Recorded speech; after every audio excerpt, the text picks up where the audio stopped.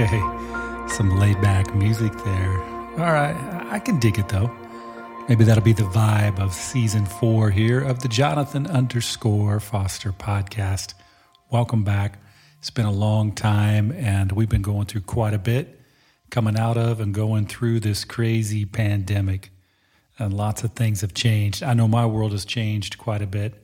Faith community I'm a part of, we're getting ready to go through a pretty interesting, challenging transition. It's been tough getting here, but now that we're here, I'm pretty excited about it as we go to more of a permanent online digital content kind of a thing. And lots of good stuff happening with my boys. My oldest, as a matter of fact, just went public with going full-time with our nonprofit out of Haiti. So if you haven't checked out lqve.org, you're going to want to do that so you can learn more about what we're doing in Haiti and what he's up to and some of our Haitian friends. So that's pretty cool. And I've been studying some, working on my doctorate. Got a couple of books that'll be coming out this year. And one of them, hopefully somewhere in the middle of this season of the podcast, it's a collection of short fictional stories, some things I've been working on for, maybe 3 years now. These different topics that I've been trying to approach from a creative angle to help me kind of understand what it is that I believe and wrestle with what it is I believe. And so I thought, this is interesting. It's happening all at this same time that I'm starting up this season. So I think I'm going to dedicate this season to these collection of short stories, and we're going to talk about story throughout this season. Story is very interesting to me. I think story truth, as we're going to talk about more today, is gospel truth. The tension and the resolution that's involved with really good art always fascinates me. And, you can't have a good story without tension. And hey, I've had a little bit of tension in my life. So, and what that's done is it's forced me to kind of think about things a little bit differently. And so I wrestled with some of it, started writing these short stories a few years ago. Ultimately, this book's going to be called The Hope and Melvin of Humanity and Other Surprising Short Stories. I said that to someone the other day, and they said, "What's a Melvin?"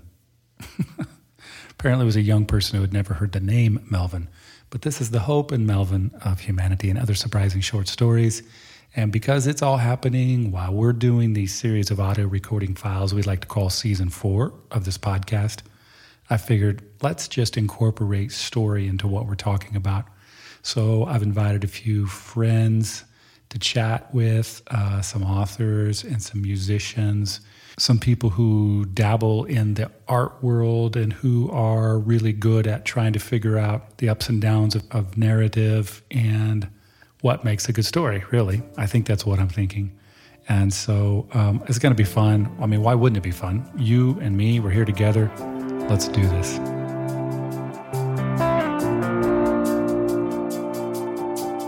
All right, if you haven't checked out my Patreon page, you are welcome to do so. You're always welcome to do so. Patreon.com/, I just realized a couple of weeks ago that I've been saying / all this time. It's / for maybe all of the stuff. So I've got to get that straight in my head. My bad. Obviously, I need help. Patreon.com / Jonathan_Foster. And you can support me there and get in on some. It's not a ton of benefits, but it's a big help to me. So thank you very much. Or if not there, check into jonathanfosteronline.com and make sure you sign up for the newsletter. And that way we can stay in contact that way. You can also find me on social media, though, as I've said before, I'm using that less and less. Social media to me is essentially turned into an algorithmic mediated tribalistic community. And I'm not sure how much it's helping us in the long run. It's still there. It's almost like a necessary evil. So I have to use it in some ways in the work that I'm in. But I'm trying to put my energy into other places more than good old Facebook or Twitter or whatever. All right, we're going to talk a little bit today about story.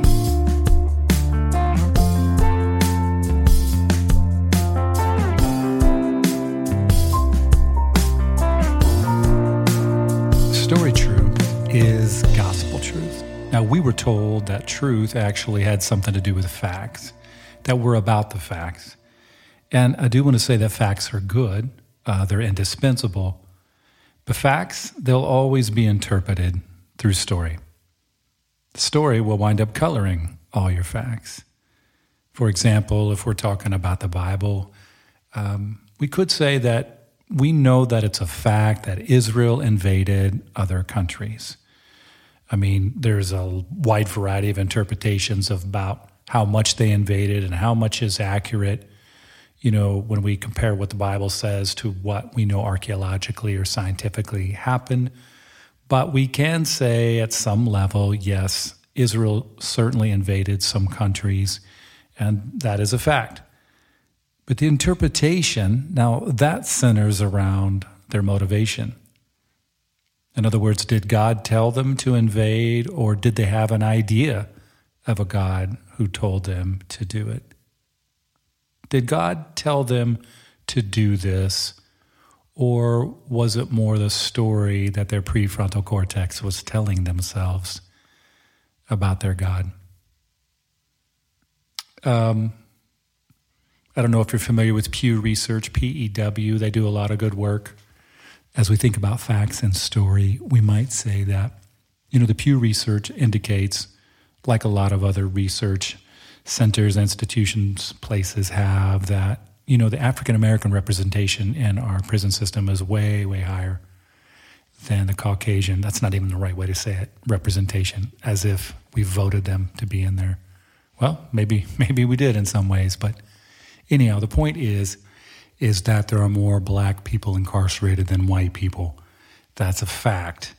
Now, getting to the truth requires us to work through some stories about how that came to be. I mean, the story could be that African Americans are simply more criminal than Caucasians, which of course is ludicrous. It's ludicrous if you're black, but it's also ludicrous if you're white, because if you're white and you have any intellectual honesty at all, you recognize that your people are the people that are most responsible for setting up the prison system in this country in the first place. And so to get to the truth, you got to be willing to wade through the different narratives that exist and the different stories that are out there and the tension and the resolution. And it's really important, man. I mean, we could say again, which I think I've said before in other places, something like, that Jesus dying, that's a fact. We know that he did die. But to get to the truth of what's going on, you have to be willing to interpret it. And the interpretation really revolves around, did he die because God needed him to die? Or did he die because we needed him to die? And depending on the story you're telling yourself, that makes all the difference in the world. Stories are signs, they're symbols, they're signifiers. So apparently our brains don't really want to spend a lot of calories keeping track of all the specific information that needs to happen at any given moment. And so we use signs as shortcuts to tell us what to do, what to feel, like what to think, or maybe even where to go. So for example, if you're driving down the road and you see a crosswalk sign, at just a moment's glance, you know to slow down, because that crosswalk sign is telling you a story. It's a story that there are people in the street and you need to slow down. Or if you're watching television and you see a commercial with a guy who has a huge mustache, you know right away that this is going to be a story about a truck commercial, probably. Or a beer commercial. Actually, no, probably not a beer commercial. Beer commercials are confusing because beer commercials are usually full of people who are young and athletic and fit, which of course makes no sense. Like if you drink beer, you're going to look like that. All right, forget the beer commercial thing, but definitely trucks. You're going to see a lot of mustaches in truck commercials. Or how about if you see the Kansas City Chiefs logo? That's right, you're going to hear angels singing. Or you're going to think of barbecue sauce.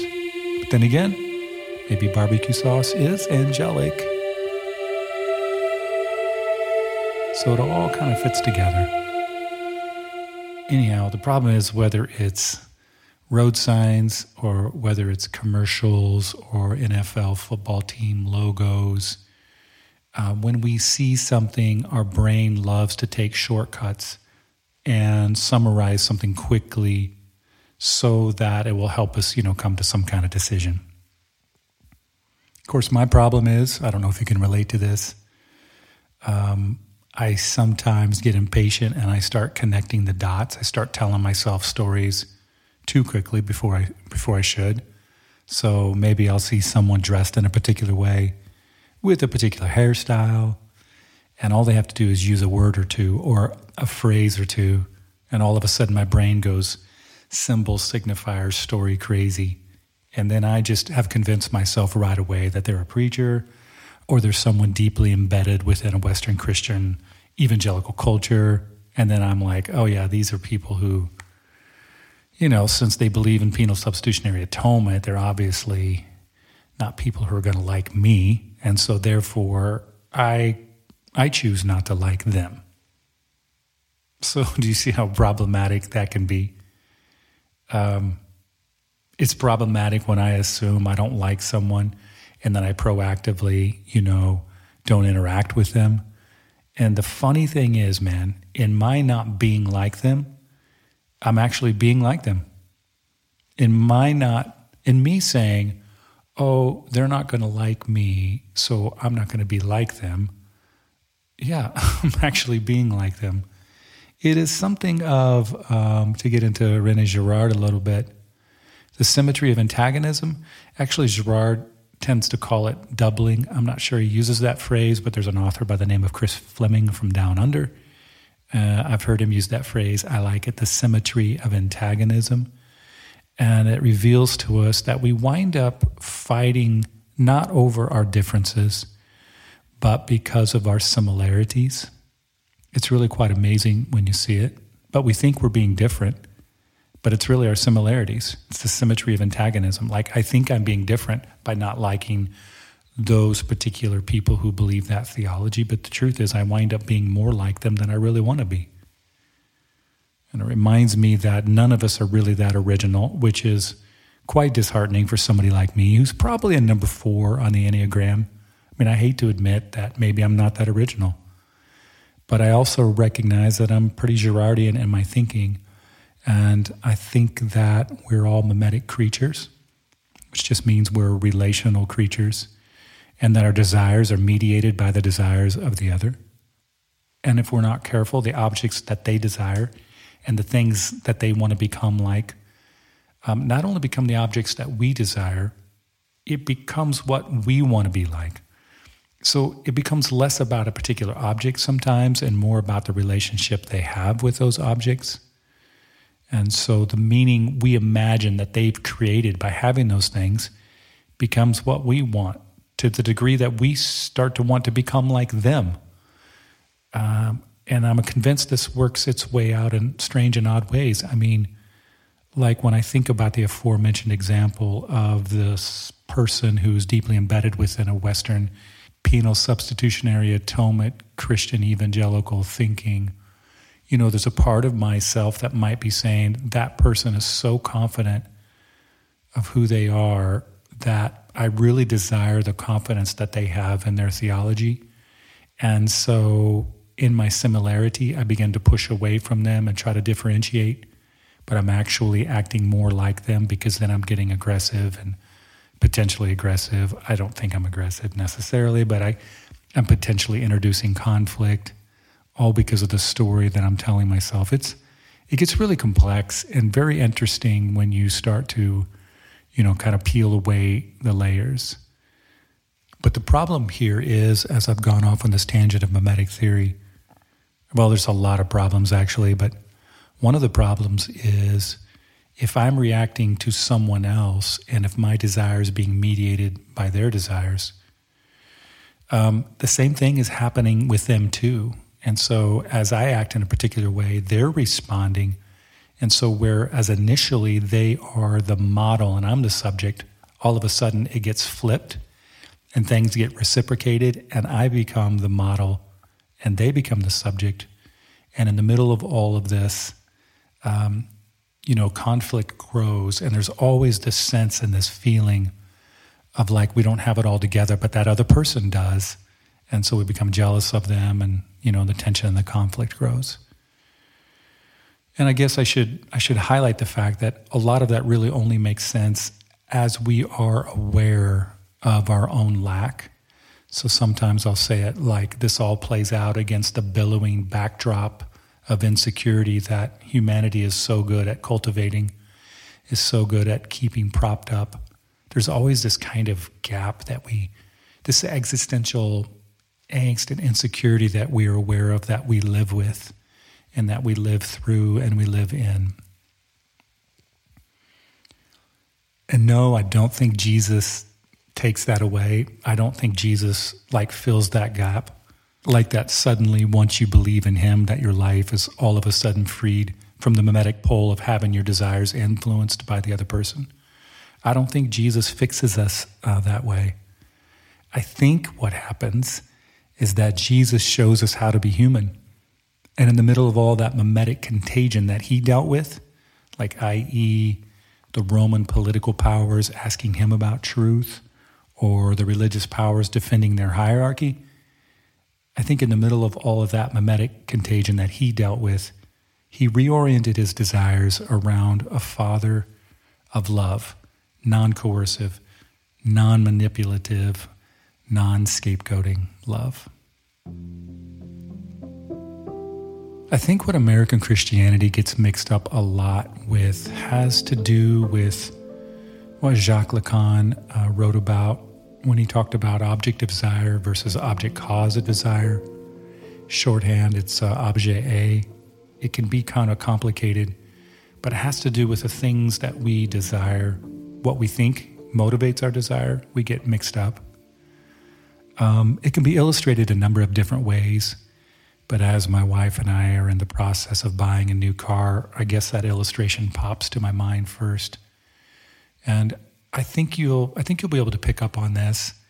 Like, you could imagine a guy who wants to buy a new car. He has a desire for a new car, and so he spends a lot of time studying, consumer reports, and he takes test drives, and he figures out which dealerships he wants to interact with, or which people he wants to interact with, which salesman he likes. He reads about specs, and he finds about interest loans and banking, and he's studying all different kinds of things about the car, and then he finally makes the decision to purchase the vehicle, only to bring it home, and after a week or two, not feel completely satisfied. I mean, when he first drives into the driveway, he can be excited and feel like, oh, I finally got this thing that I really wanted. But after a couple of weeks, we all know what happens. That feeling, unfortunately, goes away. And having been through this myself personally a few times, I know that that's the case. And so I'm already preparing myself. But what's going on there? According to Lacan, it's the difference between what you thought the object of desire was, but the object cause of desire. And in that particular case, really what that guy was desiring was the struggle to fight through all the obstacles to buy the car in the first place. It's really not about the car. He's not desiring that. What he's desiring is the struggle to get through it. Lacan says the constant sense we have as subjects that something is lacking or missing from our lives is what it means to be human. We're always searching for fulfillment, for knowledge, for possessions, for love. And whenever we achieve these goals, there's always something more that we desire. Back to Christianity in the West. It has basically felt this lack. It has noted the fact that we feel this insecurity, this thing missing from our lives. And the story that it has told us and has conditioned us to believe is that, like, for example, the Genesis story needs to be interpreted in such a way that the reason we feel this way, the reason we feel guilt or conviction or shame, is because at one point humanity transgressed. Like, before transgression, everything was perfect and everything was complete and whole. But after Adam and Eve sinned, then it wasn't. And so we have, the only hope we have is to get back to that perfection, that state of perfection, back to the garden. But we can't ever get there unless someone bridges the gap. And then Jesus becomes, specifically the cross where Jesus dies, becomes the thing that bridges that gap. And speaking of signifiers and symbols and stories, if you grew up in an evangelical household like I did, you're automatically seeing the story of the cross, flipped over horizontally and becoming the thing that bridges the gap, between the two cliffs, bridges the chasm.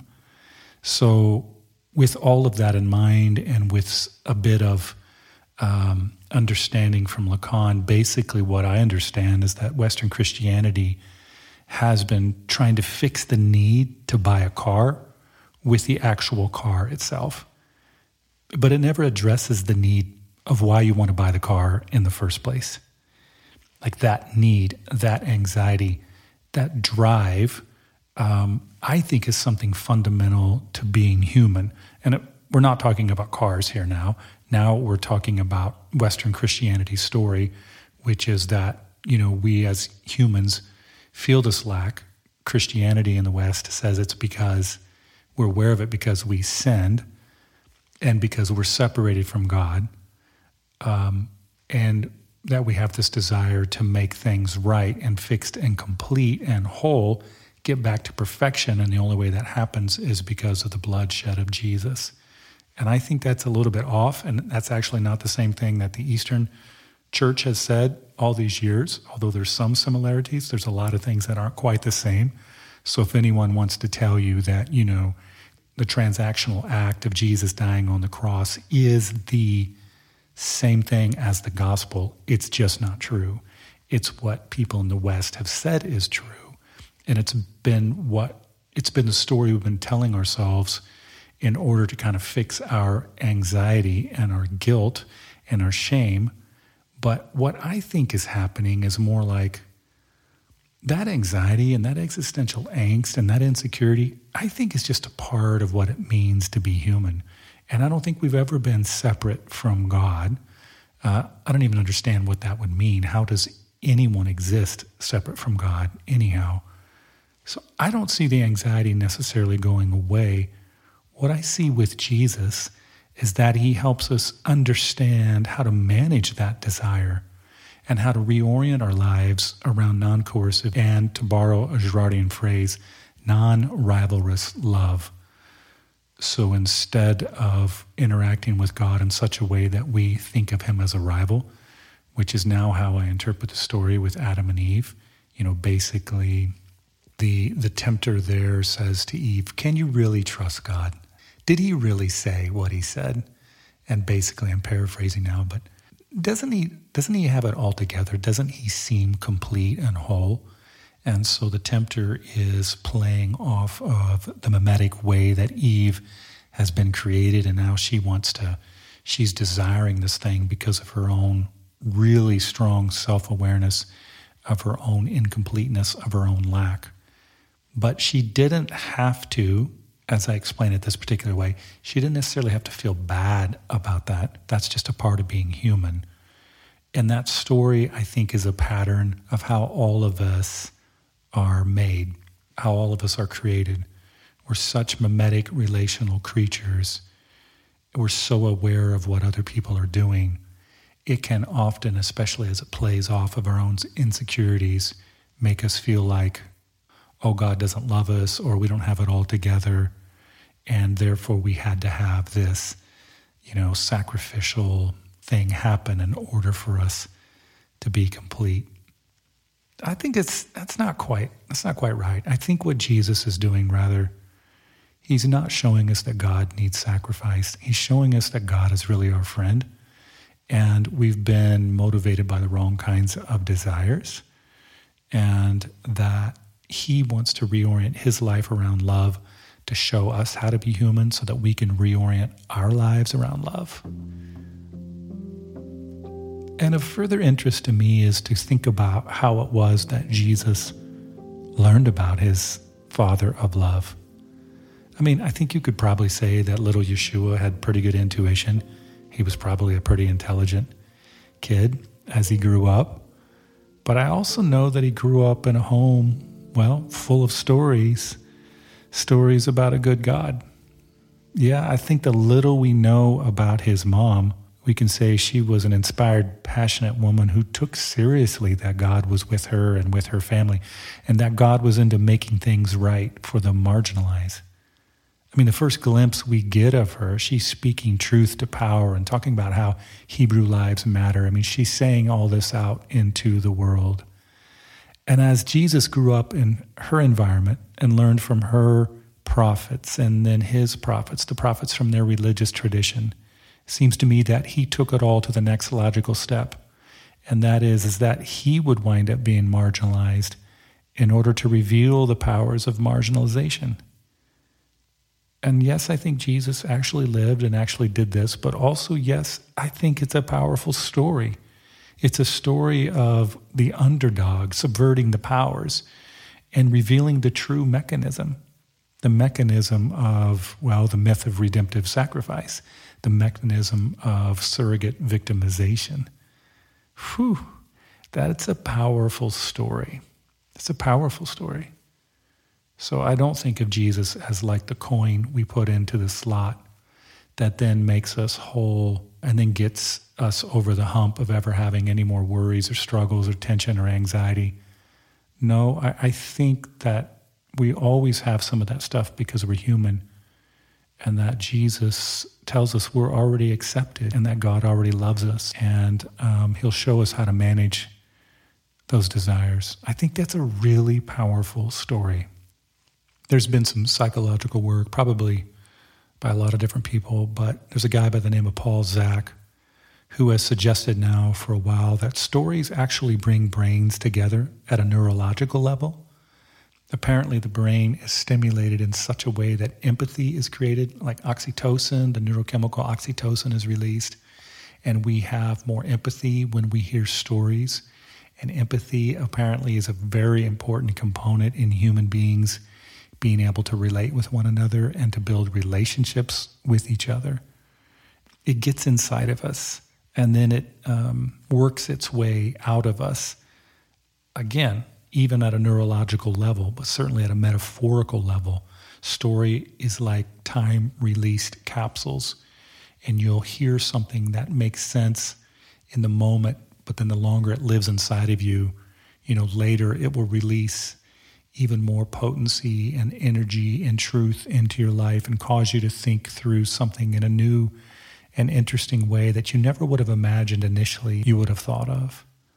That's why I think that movies or poems or songs can get inside of you and can stick with you for years in ways that facts from a textbook, they'll never work like that. One of the things I most appreciate about Story Truth is how it can use your context to get your attention, and then once inside of you can open you up in a way that causes you to see the problems and the inconsistencies with your own context. I remember a few years ago watching the movie La La Land. It tells a story about how difficult Hollywood can be, but what's fascinating to me is that the whole thing actually plays out in the middle of Hollywood. So when these people put this up on the screen, they're actually making something of an autobiography. Or take the series of films we call The Hunger Games, where the main actress gets put in these impossible situations where she has to prevail against the overriding system. It's the system that wants to conform her and squash her and make her subservient. The film industry, now think about this, pays her millions of dollars, and the film industry makes hundreds of millions of dollars off of her acting. But what's crazy is that the film industry itself is a system that forces girls to be conformed, squashed, made to be subservient in particular ways. It's wild. The main actress of The Hunger Games, what's her name? Jennifer Lawrence. I noticed a few years ago in the middle of the Me Too movement when all that was happening, where women were coming forward and indicating that they've been put in really challenging situations, to say the least.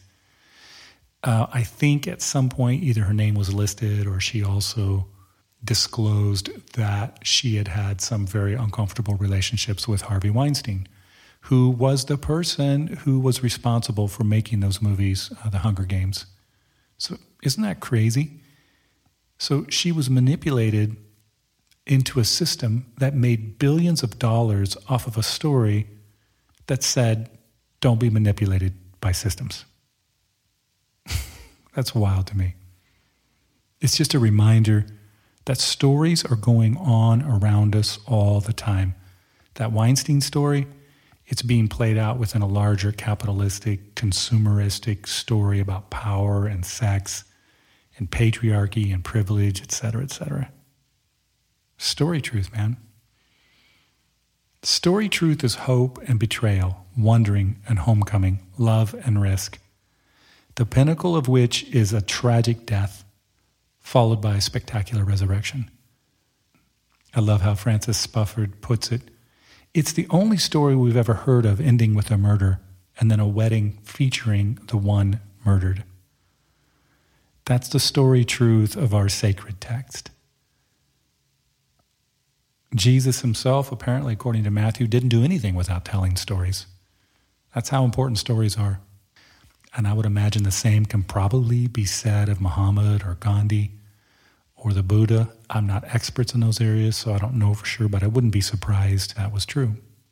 So story truth, it's really important, and it's good, but it's also dangerous, which is why the powers don't want us to mess with story.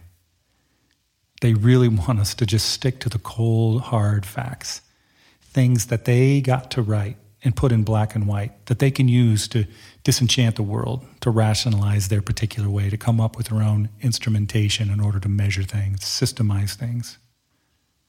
But that, of course, is not, thank God, how story works. So you've probably gathered by now that, yep, we're going to talk about narrative and story throughout this season. And I guess I want to close today by saying that you are in the middle of some really good thing that's playing out. You may not realize it yet because you're not to the end. But, a good story doesn't happen without, well, like in literature, we might call it an inciting incident, something that creates a problem for the protagonist. Because even though art is subjective, we pretty much all agree that none of us are that interested in reading a novel where the protagonist has no problems to work through. So we need inciting incidents. In music, we may just call it tension. We need tension that gets to be resolved and pulled apart and pushed back together throughout the ebb and flow of a song or a composition. Otherwise, frankly, it's not very interesting music. And that's the way that art works in general. It's not very interesting unless there are problems. And so I want to close today by saying that you may be in the middle of some problems, but don't just automatically assume that the problems are evidence that you're doing something wrong. Although obviously all throughout life we have to reevaluate why we're doing certain things, regarding what's working and what's not and our motivations. But the problems aren't necessarily evidence that you're doing something wrong. More likely, the problems are just evidence that you are in the middle of a really good story. So don't give up. God is with you. And He cares about how this is all going to play out. And He's really invested as well. And I think He loves stories. And you, my friend, are a great story.